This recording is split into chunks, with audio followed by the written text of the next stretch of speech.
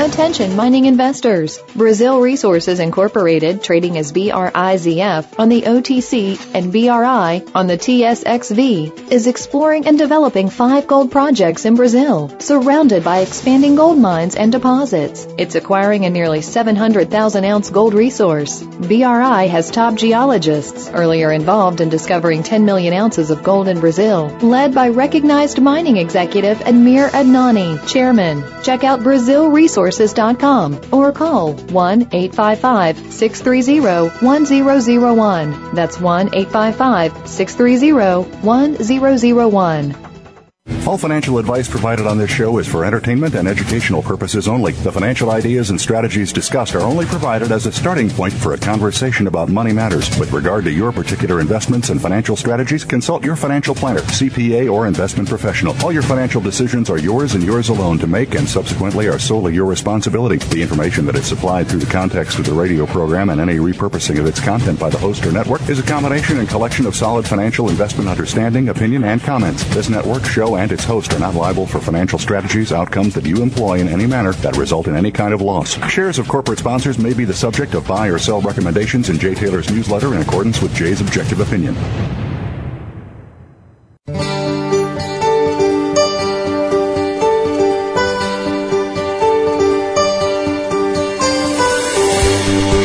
Welcome to Turning Hard Times into Good Times with your host, Jay Taylor. This hour will help investors fix issues and achieve personal gain. Now, here's your host, Jay Taylor. Welcome back to the second hour of Turning Hard Times into Good Times. I'm your host, Jay Taylor, and I want to thank our sponsors for this second hour for making this show economically viable. They are Brazil Resources, Eurasian Minerals, Dynacor Gold Mines, Golden Arrow Resources Corporation, Miranda Gold, Precipitate Gold, and Renaissance Gold. Well, I'm really pleased to have with me once again Rick Rule. Rick needs no introduction unless perhaps you've lived under a rock for the last number of decades, and if you have, I doubt that what Rick has to say will be all that meaningful to you anyway. But if you are aware of Rick Rule, then you would be absolutely nuts to turn this show off right now because, number one, Rick is entertaining, and number two, he knows how to make money, especially in dismal markets like the ones we're finding ourselves in now. At least those of us in the resource sector have had a pretty tough time of it. But somehow the best investors find ways to make money when everybody else is wringing their hands and ready to give up. So welcome, Rick. Really good to have you back with me today. A pleasure, Jay. It's always nice to be interviewed by you. It's always good to listen to you. I would rather almost not be interviewing you and listening to someone else interview you so I could really focus on what you have to say, as I did recently when you were on CNBC. And I want to get to some of your comments you made recently on CNBC about the precious metals markets. But, you know, we just spoke now a few minutes ago with Gene Epstein, who writes the Economic Beat column for Barron's, and he's recently written in Barron's that the U.S. is engaging in the costliest Ponzi scheme ever, and that if we don't change our ways, our finances could be headed in the same direction and in the same condition as that Greece is experiencing, or worse. Do you buy that argument? I do. I wouldn't describe myself, and we've had this discussion before, I wouldn't describe myself as an economist, as a macroeconomist. What I am is a credit analyst. And as a credit analyst, you sort of take the magic out of things associated with, as an example, having the world's reserve currency, and you just look at the credit's ability to repay you. And when we're talking about U.S. society, I don't like that credit's ability to repay me. And I'm not talking about, the global macro. I'm talking about, your listeners will enjoy this. It's it's a poem. Goes like this. When your outgo exceeds your income, your upkeep becomes your downfall.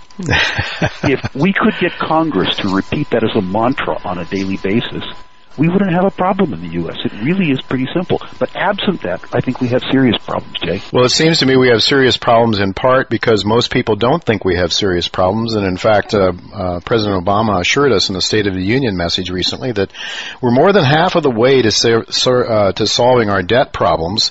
And supposedly, according to a CNN poll, 3/4 of Americans believe that to be the case. They actually believe the president is telling it straight, and that we are on our way to recovery and everything is going to be just honky-dory. But when I look at the U.S. debt to GDP figures, it looks to me like we're remaining historically at historically high levels, even higher than we were by far, higher than we were at the worst of the Great Depression, 1932. So as a credit analyst, Rick, do you look at, I know you look at individual companies before you put money into it. Your solvency is the primary issue, and, can we make money for the risk we're taking? I know you're very, very aware of that. But from a macro level at the U.S., so when you look at, the total amount of debt that we have relative to GDP, do you think we're more than half of our way through this problem? I don't know about that, but what you have to add with regards to the United States is the off-balance sheet liabilities. If you were looking at a corporate vehicle, you'd have to take into account what the creative accountants at places like Enron used to call the special purpose vehicles. And in this case, the special purpose vehicles are things like Medicare and Medicaid and Social Security and federal pensions. And then you have to look at the special purpose vehicles controlled by the special purpose vehicles. It was probably the U.S. government that taught the people at Enron. But at any rate, if you go below those special purpose vehicles, you see the same problems at the state level and even the local level. Our local municipality thinks it had a balanced budget, but they forget that they have $70 million in unfunded pension liabilities, and that assumes that their pension account generates a 7% annualized return on investment, and their return on investment for the last 5 years has been sub 1. What it's difficult for people to get their heads around is that on any given balance sheet, many of your assets are ephemeral, but unfortunately your liabilities are always money good. That really bothers me at the federal level. Well, I guess they are, but I mean, to what extent will the country make good on those obligations? I mean, it seems to me it's almost impossible for that to happen. Of course, Rick, the difference is that the United States, as a sovereign nation, can print as much money as it likes, right? Well, I guess that's correct, as long as people will take it. And certainly, if you look at those so-called money good obligations, if I were a younger person thinking about their alleged money good obligation with regards to my Social Security, I wouldn't regard it personally as a money good obligation, but it's certainly a liability that will hang over those of us who are the ultimate payors. So it's certainly problematic. Well, as the government, as the Federal Reserve prints and prints and prints, there's as Mark Skousen recently was on our show, he pointed out that the markets really, if left to their own device, would default and deflate, and we would get through this mess in a hurry. It would be a heck of a painful experience, but we get through it. On the other hand, Mark points out that the Fed and the governments will just print relentlessly. So if you believe, and I don't know, I think you do believe, but I'd like to ask you, do you think that markets ultimately win out? In other words, will the deflationary pressures that are naturally inherent in our current condition with this excessive amount of debt relative to income, will the markets ultimately win out? Or will the politicians win out? And I guess another way, what I'm trying to ask you is, do you think we're headed for a deflationary implosion or an inflationary explosion? I think we are in for a war between the two for the next 4 or 5 years. I think ultimately, probably the politicians actually win out. They, as our friend Doug Casey has put it out so often, have a monopoly on sanctioned violence and murder. Which keeps people like me from foreclosing against them. So probably what happens, I'm not as rash as I was when I was younger, Jay, probably what happens ultimately is that they change the denominator. They change the dollars so that the net present value in real terms of their obligations decline. Or probably, frankly, over time, both things happen. I can't imagine that they actually intend to keep their promises with regards to Social Security and health care. Or if they do intend to keep them, I can't believe that they'll be able to afford them. But with regards to the on-balance sheet liabilities, I'm almost certain that they intend to inflate them away. I could see them do tricks like, as an example, that portion of the federal debt that they found a way to monetize, in other words, buying their own paper, they could probably cancel both sides of the trade, ultimately, and just consign that spending to money heaven. Just say, yep, nod, nod, wink, wink. We just cut 25% of your savings. I could see that happening. But in answer to your question, I suspect, although I don't know, that ultimately the break, if you will, the workout, is inflationary. It sounds to me that what you think is going to happen is the middle class will get squeezed. The people that don't have those obligations, that the government doesn't have those direct on-balance sheet obligations to, in other words, the future Social Security, health care payments, and that sort of thing. The middle class will get squeezed, and I'd like to ask you if you don't think that's happening now, because it seems to me that the government's inflation numbers that they're putting out now of 1.7% are just a bit suspect. In fact, John Williams talks about if you measured inflation the same way we did in 1980 before President Reagan came in, that we're really looking at something closer to the CPI of something closer to 10% than the 1.7% that the government claims it is. Do you have an opinion on that? Again, with the caveat that I'm not an economist, I'm a credit analyst. I mean, I don't know where these guys shop. Whoever puts together the CPI doesn't shop where I shop, particularly when it's inconvenient for them and they report the CPI ex food and energy. Right. I mean, it'd be okay if I didn't eat or drive. Right. I do. The second thing with that index that's absolutely idiotic is it's supposed to be a cost of living index, right? Yeah. Well, what about tax? Yeah, that's true. If I didn't have to pay the tax, I wouldn't bitch about the index. But the truth is, I do. So I do. I think the CPI is a floating abstraction. And with regards to your prior comment, I'd really like to take that up, because when you talk about the middle class being squeezed, it isn't just the middle class. The underclass, if you will, those people who have been trained to believe that Big Daddy will look after them in some fashion over some period of time, have to understand that Big Daddy's coming up empty. The middle class is going to get squeezed for that reason, and they're going to get squeezed because the world is globalizing, and they have to be taught that, I say they, I came from there, we have to be taught that wealth is a function of utility. Wealth is producing more than you consume. And the American middle class, the American citizenry, has been taught to believe that they're somehow entitled to some standard of living that is greater than the utility that they produce. And the so-called upper class, the 1%, the producers, well, I don't know what happened to your tax bill this year, Jim, but between what the president did to me and what my governor did to me out here in the People's Republic of California, the squeeze is up close and personal.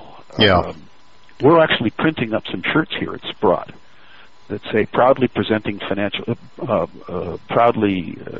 financial services to the 1% and those who aspire. And I told Doug Casey that, and he said the logo might be a target, a bullseye on the back of that shirt. Well, you might not want to wear it out there at the boys that were camping outside of Wall Street there for a while back, I suppose. But so the middle class is, everybody's getting squeezed. I hear you. That is absolutely true. And in fact, I would say the venom is pointed towards that 1% now, and that's unfortunate, because the problem is, Rick, is that we've had Keynesian economics, which has taught people exactly the opposite of what you just said. Wealth is produced, it's created by producing more than you consume. Well, of course, Keynes had the opposite idea, or at least Keynes, as he's being espoused, had the idea that we can consume our way to prosperity or print our way to prosperity. But in any event, we've got an inflation rate that I believe, and I think you believe, is higher than the 1.7%. But even if you take the 1.7% and you put your money in treasuries, and then you pay taxes on the interest on those treasuries, you're really getting hosed, are you not? Absolutely. Jim Grant famously called it return-free risk, which doesn't sound like an attractive proposition to me. the idea that bonds can do well from this interest rate seems very odd to me. I mean, if you look at the yield on a 30-year Treasury, if it goes any lower, you're going to have to send them a check for holding your money. Completely unattractive. Yeah, I just don't understand. But yet we've had A. Gary Schilling on this show, who has been long and bullish on the treasuries, and so far he's been right. Is that because Mr. Bernanke is buying them? And then at what point will that no longer work? I mean, in theory at least, Bernanke could buy up everything, right, and keep interest rates low. But then he'd own all. I think that's an interesting supposition. Ambrose Bierce famously said that the root word of confidence is con. Mm-hmm. And, Bernanke certainly has succeeded in convincing people that the correct answer for insolvency, which is the problem he's facing, is liquidity. I think they're very different problems, but of course that's because I come from a lender's perspective and he comes from a political perspective. Mm-hmm.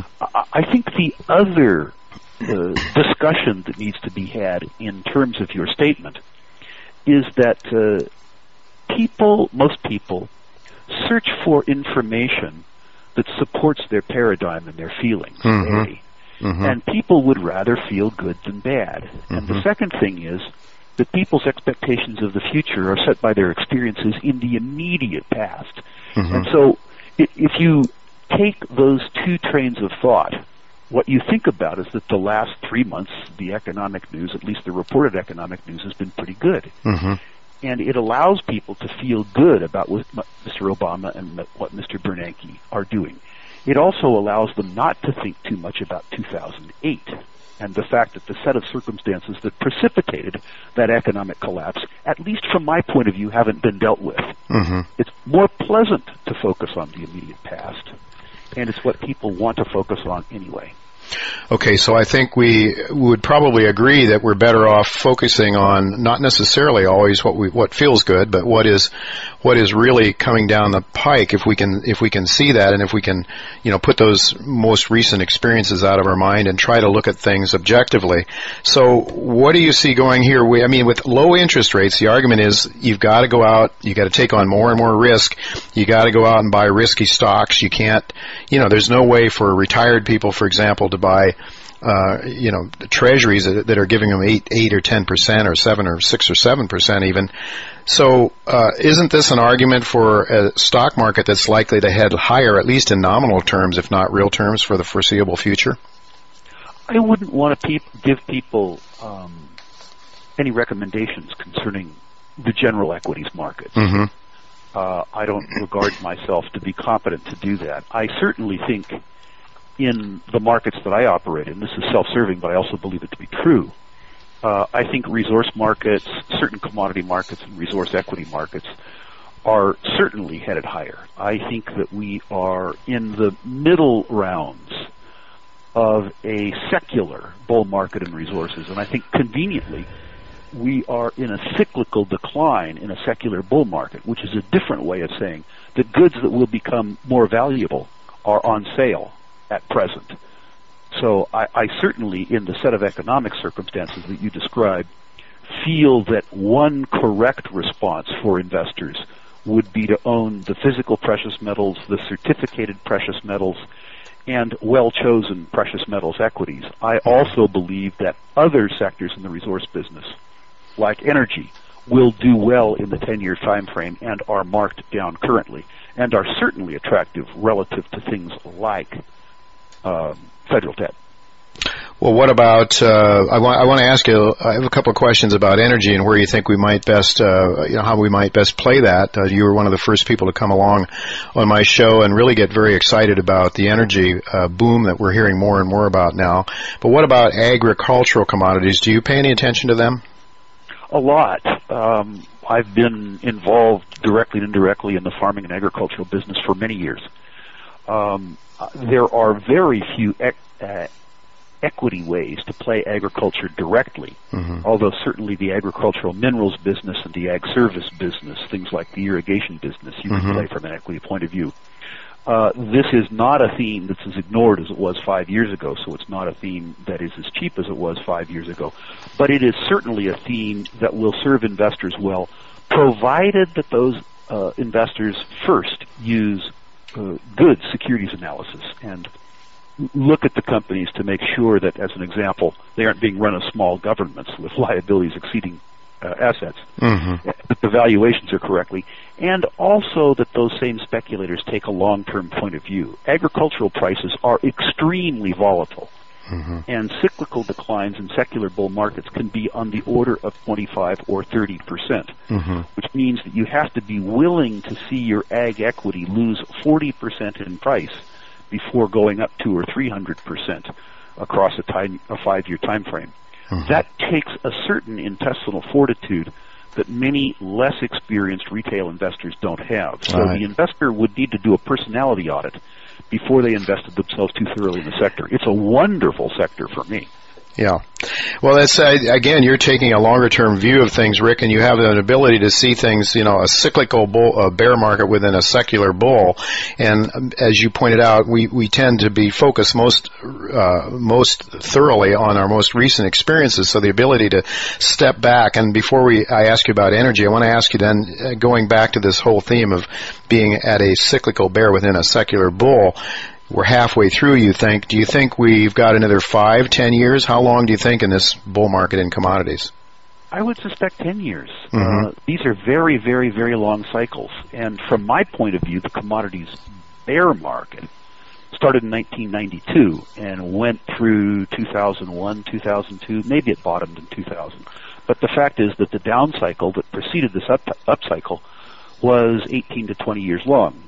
Jimmy Rogers says that's standard, that you look for up and down cycles in commodities of between 15 and 20 years.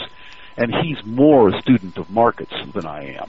What I see is a series of industries that are interrelated but not completely correlated, but ones that are capital intensive, meaning that increases in price don't yield immediate increases in supply because of the long lead times associated with increasing supply. So the phases, both the up markets and the down markets, are very, very, very long.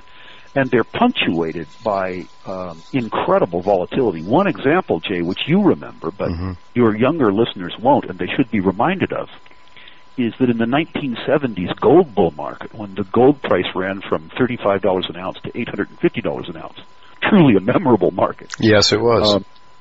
In the middle of that, in 1975, gold had run from about $35 an ounce to about $200 an ounce. Pretty nice move for 5 years. And then the bottom fell out. The gold price fell from $200 an ounce to about $100 an ounce. A 50% cyclical decline in a secular market. A couple of lessons there. These things happen. And people who were right, if they didn't have the psychological or the financial strength to stay the trade, got shaken out of a market that turned around and ran again from $100 an ounce to $850 an ounce. An 8-fold move in 6 years. So you need the financial strength and you need the psychological strength to stay the trade in these cyclical declines so that you can make the most of the secular bull market. Well, that certainly puts the current gold move in some perspective there, Rick, and shows that what we've experienced recently, a lot of people are wringing their hands over the decline in the gold price, to a little over $1,550 or so, from its heights. And so not that much of a move percentage-wise compared to that. And I want to ask you more about gold and precious metals in general. But before we get to that, I want to ask you about energy, because I know you are an expert in energy as an area that you focused on probably as much as any other commodity over the years. And, as I mentioned a few minutes ago, you were one of the first people to come on this show a year ago or so and get really excited about what was taking place at the fracking and the energy boom in the United States. But, Rick, what's happened, of course, is natural gas prices have gone through the floor. And I don't know that the producers in general are making that much money these days. Is it possible that maybe the best place to make money in this sector is in pipelines or refiners, or what are your thoughts there? How's the best way to play the energy boom in the U.S. right now? My style is to hit them where they ain't. Everybody hates natural gas, and it is underpriced versus almost any fossil fuel in terms of utility. So we now are buying the truly unloved natural gas equities, the sub-$500 million natural gas equities, that make enough money stripping liquids out of natural gas to stay alive, but have optionality to high natural gas prices later. I love the pipeline business. I think it's a wonderful business because it's very simple. You put goop in one end, you take it out of the other end. I mean, I could almost do that. And you get paid a transit fee. The problem with the pipelines as we speak, Jay, is that everybody is hunting for yield. And the yield associated with the pipelines has been driven down by their simple virtue. And if we get a rise in interest rates, the problem with the pipelines is that their cost of capital associated with the money they borrow goes up, while the capitalized value of their distribution goes down. So although I still own pipelines for myself and many clients, ones that I bought in 2008, I have a fairly tight trailing stop associated with them because I'm afraid if the interest rate goes up, that I'll get clobbered in what ought to be a safe investment. I would also draw your listeners' attention to the uranium business, which I think is the most attractive of the energy businesses as we speak. Oh, thank you. Uranium prices got clobbered by Fukushima. But Fukushima, I think, practically is a one-off event. And although there's widespread public distrust of the uranium industry, there is also a widespread public fondness for electricity. The idea that you do away with nuclear energy assumes that you accept the fact that if you walk into a room and hit the switch, that the lights don't come on. The alternatives that are promised us, things like wind and solar, are wonderful, except in isolation. If you think about it, solar has a big problem, night. Wind, you don't get wind turbulence on a consistent basis, except perhaps in the legislature. But certainly it isn't a viable way to generate baseload power. Well, I think that the fact that the uranium price has fallen as a consequence of a one-off event from $85 to $40, my suspicion is in the next 3 or 4 years that it retraces that step. In other words, that you have a 3 or 4 year doubling of the uranium price, which I think is extremely attractive. Well, this certainly is attractive. There are a couple of sponsors of this show that we've had, Uranium Energy and Blue Sky Uranium, a couple of companies that look fairly attractive to me for different reasons. And I know that I don't believe that you're necessarily able or to comment on individual companies, but I do appreciate your perspective on that, Rick. And again, folks, this is why Rick Rule has been so successful, is he's looking at things that are out of fashion, things that don't necessarily feel good by the masses to buy, but things that he's able to look at, and of course, with some discretion, of course. And you just don't just go out and buy things because they're cheap, but you also have to do your homework. And as Rick says, do your credit analysis and do your securities analysis before you buy things. But okay, so gold, Rick. You were just saying from $200 to $100 back in the mid '70s, and then from $100 to $850. We've had a pretty significant fallback. I guess it's not percentage-wise so much, but gold has gone nowhere in the last year and a half or so. As you were saying, I think that they asked you on CNBC recently about the technical analysis, that a lot of technicians are getting very bearish on gold right now, but you, looking at it from a fundamental point of view, like it a lot. Why do you like gold and the other precious metals? I do, Jay, for the reasons that we talked about at the beginning of your show, in a fundamental sense. But, I was just at the Cambridge conference in Palm Springs over the weekend, and a lot of people said to me, Rick, when is gold going to move? And my first response was, well, in the year 2000, it's going to move. It moved from $250 an ounce to $1,600 an ounce. From where I come from, a six-fold move is pretty good. Yeah. The second response I have is that in the last 12 years, gold has had these 10 or 12% retrenchments, 6 times or 8 times. And after each one, the retracement of the retrenchment was pretty violent and took out the prior highs.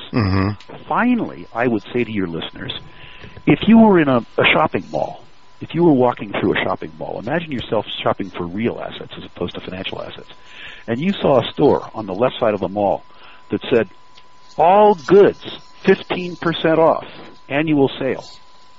And a store on the right-hand side of the mall said, all goods, fully priced, all the time. Big margins for me, no bargains for you. Yeah. What store would you go into? Yeah. A bear market is a sale. Mm-hmm. If you believe in the thesis of gold in the long term, why on earth would you object to getting it at 15% off? It's incomprehensible to me. But when people buy financial goods as opposed to buying physical goods, they check their IQ at the door. Yeah. Well, that's a good point, Rick. And here's the thing I'd also like to tell our listeners. I don't know how many times I've been at gold shows or various financial forums and shows, and I've heard Rick Rule say, folks, this is getting a little frothy. I'd take some money off the table. And, I'm saying, no, not yet. No, this is too much fun. Don't take the punch bowl away from me, Rick. But Rick, that is the necessary part too, the ability to know when things are overvalued and when to sell, and so that you have some powder to go out and buy those bargains. And this is not easy for people to figure out, is it? I mean, it's very difficult to know. I mean, frothy is frothy, but sometimes can get a lot more frothy for a lot longer. So, for example, the bond market right now. It may be the only joy of being 60, Jay. I've been through these cycles enough that I know that when, everybody around me is terrified, it's time to stump up some courage. Yeah. And when everybody around me is confusing with a bull market with brains, it's time to start hitting bids. Life really, truly is that simple. Warren Buffett says, he made his fortune by being brave when others were afraid, and afraid when others were brave. Yeah. We're being brave. And, if you look at things over 50 years, he did pretty well. Well, in looking at things from a longer-term perspective, again, I think one of the things you said that really rings true with me is this notion of our most recent experiences are what's most real to us, when in fact it's not necessarily the most, the way we should be looking at the world. Well, Rick, you talked about platinum and palladium, and we only have a few minutes left here yet, but you talked about platinum and palladium and CNBC, and you told the anchor there that if he held your feet to the fire in terms of, which of the precious metals do you like most, platinum and palladium, you said you'd have to say that. Why? Explain to our listeners why you're especially fond of those metals. Jay, it's a unique story right now. First of all, people need to understand that platinum and palladium are bullion too, and they've enjoyed the same properties, the same characteristics that the other forms of bullion have for many years. And as you know, I'm attracted to precious metals. But they're unique. First, in terms of supply, gold and silver are held in substantial measure in bullion. We do something fairly silly, actually. We take gold and silver out of holes in the ground called mines, and we put them in holes in the ground called vaults. That doesn't happen with platinum and palladium. It goes out a tailpipe, it goes up a smokestack, or it gets turned into jewelry. The total above-ground supplies of platinum and palladium are substantially less than 1 year's fabrication demand. The only supply that we have to concern ourselves with is new mine supply. And new mine supply is falling. Mm-hmm. It's falling for a couple of reasons. Unlike gold and silver, which are produced ubiquitously around the world and in combination with many other metals, platinum and palladium are produced at least as to 90% of supply in South Africa, Zimbabwe, and Russia.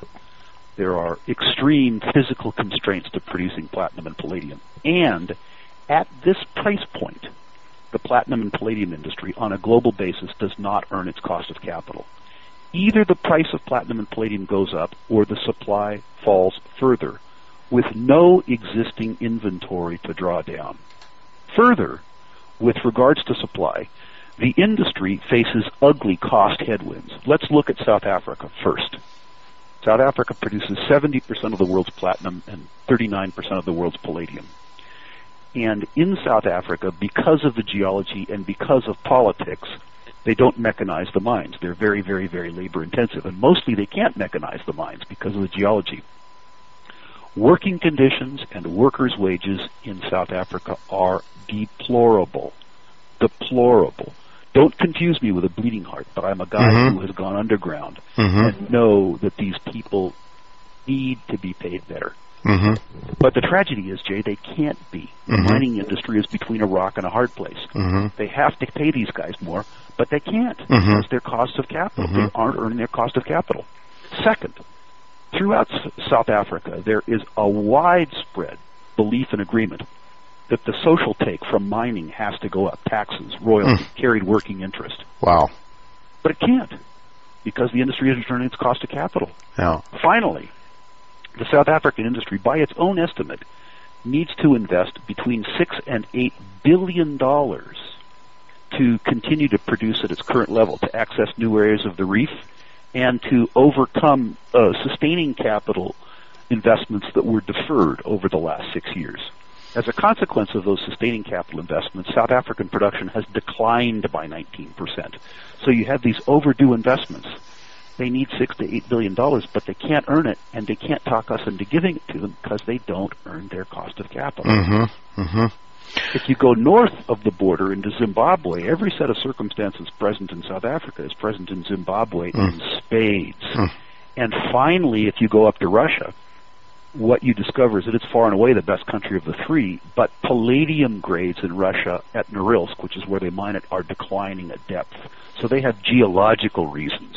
Mm-hmm. The simple point is, Jay, that at this price point, the supply of platinum and palladium is in inexorable decline, so the price must go up. And better yet, the price can go up, because the utility afforded to us by platinum and palladium at this price point is extraordinarily high. The air quality that we enjoy today compared to 40 years ago is a simple consequence of platinum and palladium loadings in catalytic converters. And it costs $200 per vehicle to afford us the air quality that we enjoy today. So the price has to go up, and it can go up. It's going to have to go up. And so it sounds to me, though, Rick, that the best way to play this is to buy the physical metal. However, I'm familiar with a very famous entrepreneur named Robert Friedland, who has a project in South Africa. And speaking of South Africa, that horrible place to mine, but from what I understand about this project is it might have the possibility of mechanized mining methods that would be much more humane. I don't know if you can comment on that, if you know anything about that project, but certainly Robert Friedland is no dummy. He's been a very successful entrepreneur. He's gone to places in the past that most mere mortals can't go to and make a go of it, and he's done it. So any comments on that one? I am not allowed to recommend stock purchase. Okay. I am allowed to report conflicts of interest. I own, on behalf of partnerships that I manage and am a shareholder of, about 3 million shares of Ivan Platts. Okay. Now, understand this is not a recommendation. This is disclosure of a conflict of interest. Lord forbid you would recommend something. Robert Friedland is simply the best mining entrepreneur that has existed since Cecil Rhodes. And if you had given Robert an army, he would have eclipsed Mr. Rhodes. Yes.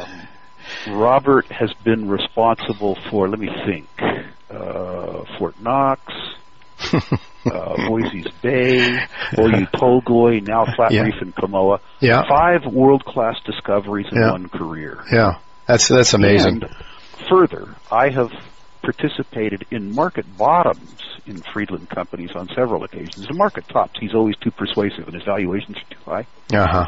Going along with Robert at market bottoms has been the closest thing that I have ever participated in terms of owning a row of slot machines. Mm-hmm. Mm-hmm. So, does this mean that Ivan Platts is absolutely, positively, without a doubt going to work? No.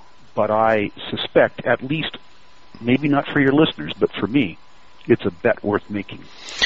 Well, thank you very much, Rick. Unfortunately, we're way out of time already, but I do want to ask you about how people can avail themselves to your wisdom. Is there a website they can follow your times on? I know you're on television occasionally, and is there maybe a fund that they can invest in if they so desire at Sprott, or how can people use you to make money? Yeah. 2 different ways for people to avail themselves of the 110 resource professionals at Sprott. One is to go to our website at www.sprottglobal.com. That's SPROTTGLOBAL.com. Or call us if you're in the United States or Canada at 800-477-7853. Thank you very much, Rick, for being with us again. Always a pleasure to have you. Thank you so much for your wisdom and sharing that with our listeners. Folks, don't go away, because right after the commercial break, John Burgess is the president of a company that is selling at about 3% of what the preliminary economic assessment of their project says they should be selling at. So we're going to try to find out from John why he thinks there's such a disconnect between the market and the PEA. Don't go away. We'll be right back.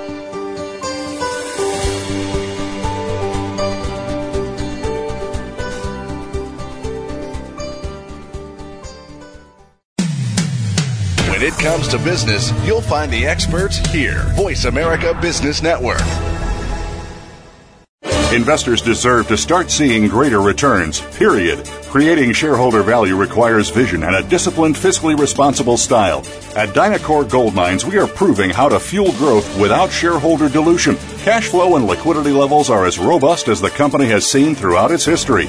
Dynacor is a low-risk public company generating actual profits coupled with real shareholder value. Learn more at DynacorGold.com or follow us on Twitter at DynacorGold. Windfall profits happen frequently in gold exploration stocks, but the risk of losses are also common. Miranda Gold enhances prospects of shareholder gains by combining the intellectual capital of geologists, mine finders Ken Cunningham and Joe Herbert with other people's hard dollars in search for elephant-sized gold deposits in politically safe places like Nevada and Colombia. That keeps shareholder dilution to a minimum, so when discoveries are made, major gains are possible. For more, go to MirandaGold.com.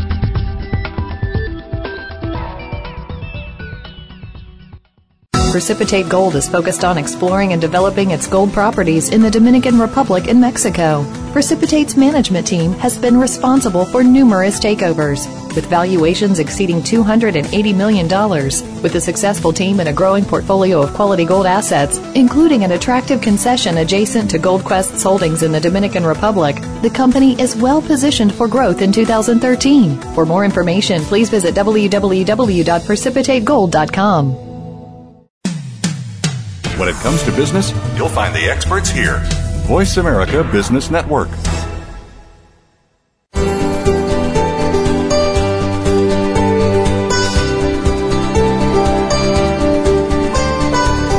You're listening to Turning Hard Times into Good Times with your host, Jay Taylor. If you have a question or comment about today's show, Jay would love to hear from you at 1-866-472-5790. That's 1-866-472-5790. You can also send an email to questionsfortaylor@gmail.com.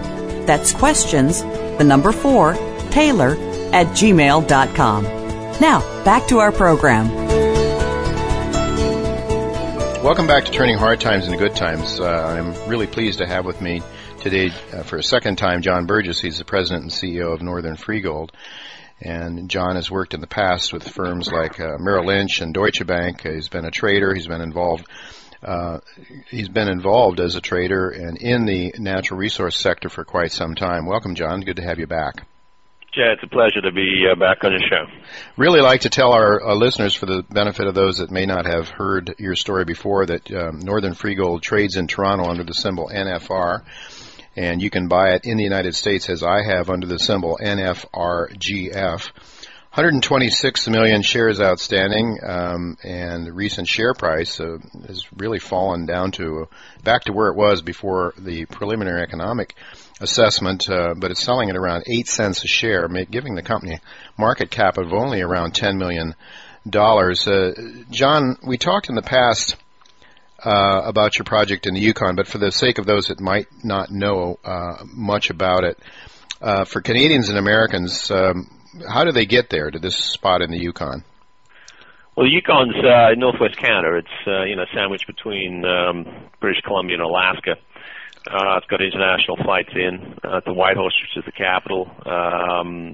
We're located 200 kilometers on a government highway, so a fast highway north of the capital. So that's where all the industry is, the rigs, the equipment, and people. So we're about 2 hours north along the highway, and another 2 hours along a government-maintained road. So we've got road access into a property, which is a key advantage for our project. The Yukon's in the north, but you go up there. Whitehorse is a big, bustling industrial town, 25,000 people. It's akin to an oil and gas town in South Dakota or North Dakota right now. There's a lot of mining activity up there, so maybe north, but it's a real city. Well, when we last talked to you, we learned that not only do you have a couple of very significant deposits up there, but one of the advantages that you have over a lot of the other companies operating up there in the Yukon is a relatively attractive infrastructure situation. Access to your property is easy, and power is not that far away, and so forth. But for the benefit, we'd really like to, for people that are hearing your story for the first time, can you just let our listeners know how many ounces of gold, silver, copper, molybdenum do you have when the two different deposits up there, right? Yeah, we've got a property which, as you say, is road accessible power 30 kilometers away from an existing operating copper mine. So there's good infrastructure around it. The actual property is roughly 3 times the size of Manhattan. It's just under 200 square kilometers, so it's a big property. We own 100% of it. There's 2 deposits, Revenue and Nucleus. The total ounces come in at just under 1.3 million indicated gold ounces and another kind of 1.8 million inferred. So all in, you've got about 3 million gold ounces across all categories, and these are 43-101 compliant resources. Mm-hmm. In addition to the gold, we've actually got a lot of copper and moly, molybdenum, and a little bit of silver, which doubles the size of the resource in total. Mm-hmm. So, you've got a really good-sized project there, and, the key piece of news we put out is this PEA, which you referred to, Jay. Yeah, definitely. I want to get started on that because I think that's what really makes this a compelling story. If you look at the preliminary economic assessment numbers relative to your share price, it is a very compelling, very important piece of information people need to focus on. And for whatever reasons, I want to get your impression on that later, why the market is not valuing you anywhere near the preliminary assessment numbers. But first of all, how much gold, silver, copper, moly is projected to be produced by the PEA? I mean, what are the numbers showing? Yeah, so the initial PEA we put out is basically we forecasted a 11-year mine life, and over the 11 years, you're producing around 150,000 ounces of gold a year, 17 million pounds of copper, and 4.2 million pounds of molybdenum, as well as 335,000 ounces of silver. More importantly, if you focus on the first 5 years of production, which is obviously from a cash flow perspective, what focuses the mind is what's your early cash flow. We're actually averaging over 203,000 ounces of gold per year for that first 5-year period. So, you're producing over 1 million ounces in the first 5 years. That's a significant gold mine in itself. Mm-hmm. And current prices then, if you're really producing that much more in the early years, what sort of payback period? How soon do you get your capital back? Well, we were using for our base case for our preliminary economic assessment prices obviously a little lower than current spot prices. Mm-hmm. We were using 3-year trailing average prices for gold of $1,455 an ounce. Mm-hmm. And the payback period is just over 4 years. Mm-hmm. Again, very economic. The net present value on this is over $600 million. It's actually $615 million, giving you a 23.4% IRR, and that's all pre-tax. Mm-hmm. And, okay, that's pre-tax. And what discount are you using there, John? We were discounting at 5%, because this is a gold project, so that's pretty standard. If you look at it, say at a 10% discount rate, you still got a net present value of over $331 million. And after tax, $161 million. So again, pretty robust depending on whatever discount rate you use. Okay, so let's look at that relative to your market cap, and this is, I think, the one statistic that our listeners should really focus on. Your market cap is around $10 million right now. Yeah. And that compares to, so if you give it a real strong conservative haircut, use a 10% net discounted value on your NPV, and then even after taxes, you got $161 million compared to $10 million current market cap. So, where's the disconnect? Why is the market not giving you more respect? It's a very good question, Jay. I think, generally, when I've done some of this analysis for other small gold juniors right now, obviously stock prices have come down significantly, and there's just been this massive de-risking in the market. People have moved a lot of their funds out of early stage companies like us and put them into cash flow producing assets. That being said, I think with the PEA out now, we have a very kind of recognizable engineering study out there that attests to the potential value of the project. And I think gold has obviously come down a little bit from its highs, but for us, using a gold price of $1,455 versus spot prices in the $1,600 range, it shows there's still significant value even at lower prices. Our cash cost of production, Jay, is something else I want to just mention. Cash cost of gold, net of byproducts, is $399. That's incredible. That has to put you. I would think, John, that would put you in the lower quartile of cost producers, maybe even lower than that. It's got to be there or thereabouts. I think it's a terrific number, and we also wanted to make the point. We think this is the initial assessment based on the existing resources we've got. We believe that there's a strong potential for that to grow. We think with further drilling, we can increase the size of the resources we have and potentially find some higher grade zones. So there's a good chance that as that gets factored in, we'll be able to enhance the economics, beyond what we have already, which is a pretty strong, robust economics. John, just to get an idea, how many tons of rock are you going to produce or going to have to process a day in order to reach those numbers, those very impressive production numbers? And what will be the capital cost to get started? I don't think you mentioned that. Okay, so one of the things you look at is your strip ratio, your kind of rock ore to waste ratio, which is 2-to-1, which is pretty good. Mm-hmm. The assumption we're using is a 30,000 ton a day mill, and the capital investment for that project is $500 million, just under 500, $499 million, which would be initial production investment. And that's fairly typical for a project of that size, in a northern province or territory like the Yukon. Mm-hmm. Well, I guess that begs the question then. Probably one of the reasons the market isn't pricing you higher is how does a company, at your status and your place in the development, how do you raise the capital?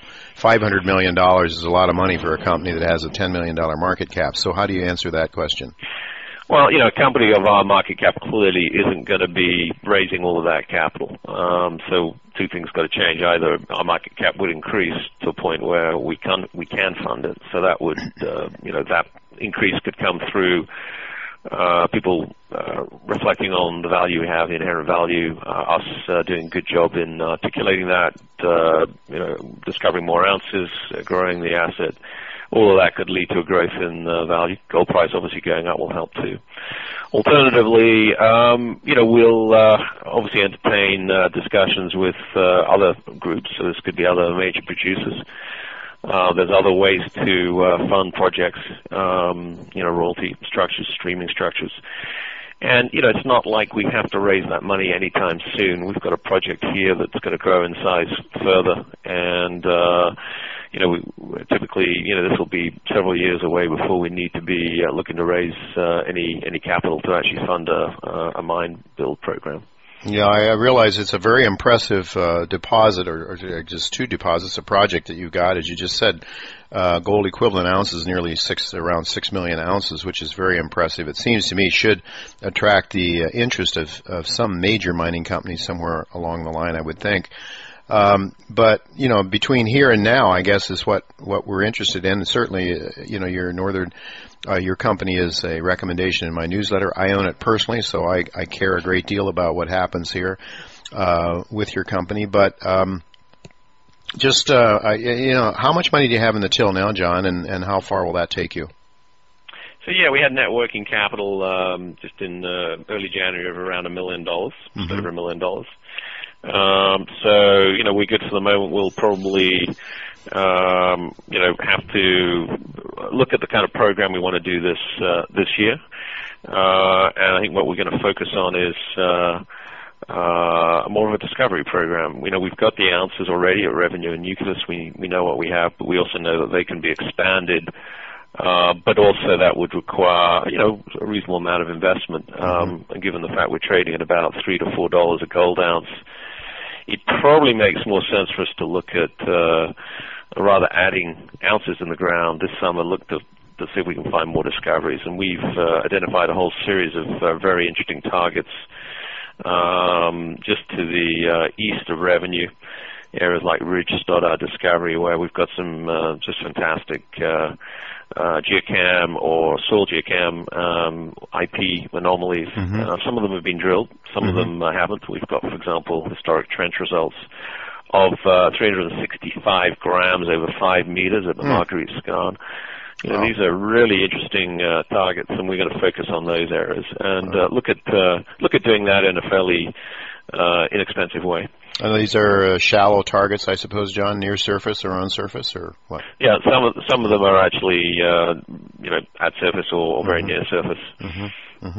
Well, that could certainly generate some excitement. I know there's one company on my list that did very well. The share price went from a few cents to $2 on a discovery in the Dominican Republic, and certainly if you could come up with some exciting numbers, that might also help people get excited about your share price. There's no question that this is one of the most difficult times that I've seen in this sector for a long, long time, John. I've been around this industry for decades, and they don't go on forever. And eventually, it's at times like these when share prices and when the values are so ridiculously low that the smart investors, such as Rick Rule, who we just heard from a few minutes ago, these kind of guys come in and buy these stocks at low prices. And if there's value there, and you've got the management team in place, and you can make it happen, and I think you will, John. Is there anything else you'd like to add before we conclude our discussion today? I think for projects like this, you've got to look at all of the ingredients, and one of the things we haven't touched on is just the risk. So this is in Canada. This is a low-risk project. It's in the Yukon, which has been home to gold mining since the Klondike discovery over 100 years ago. And I think you are going to see producers start to focus more on homegrown projects in North America. You're seeing a lot of resource nationalism happening in other parts of the world, Africa, South America, and I think the Yukon's a terrific place to mine. If you look at the Fraser Institute, which is an independent research institute, they've ranked the Yukon in the top 10 mining jurisdictions in the world. So it's a good place to be. And we're, in the center of a gold copper belt with good infrastructure, with ounces in the ground that we've discovered, and a lot of potential as proved by that MPV that we have. Very good, John. Well, that's all the time we have for now. Thank you very much for being with us, and we'll certainly be tracking your company and its progress going forward. That's all the time we have for this week's show. Next week, David Tice will be here to talk about his new movie, Bubble Vision. And Pamela Aden will stop by to give us her views on the precious metals markets as well as other important markets. And the CEOs of two of my favorite companies will be with me. Chris Krupe of Paramount Gold and Silver will be here to talk about that company's blockbuster preliminary economic assessment on its Mexican property. And also with me will be the CEO of Renaissance Gold. That's a project generator company that is also one of my favorites. Well, I want to thank each of you for listening to this show, making it the #1 show on the Voice America Business Channel. Also want to thank Tacey Trump, my producer, and Matt Widener, my engineer, for making this show logistically possible. Until next week, goodbye, and God's blessings to you. Thank you again for listening to Turning Hard Times into Good Times with Jay Taylor. Please join us again next Tuesday at noon Pacific Time, 3 p.m. Eastern Time on the Voice America Business Channel.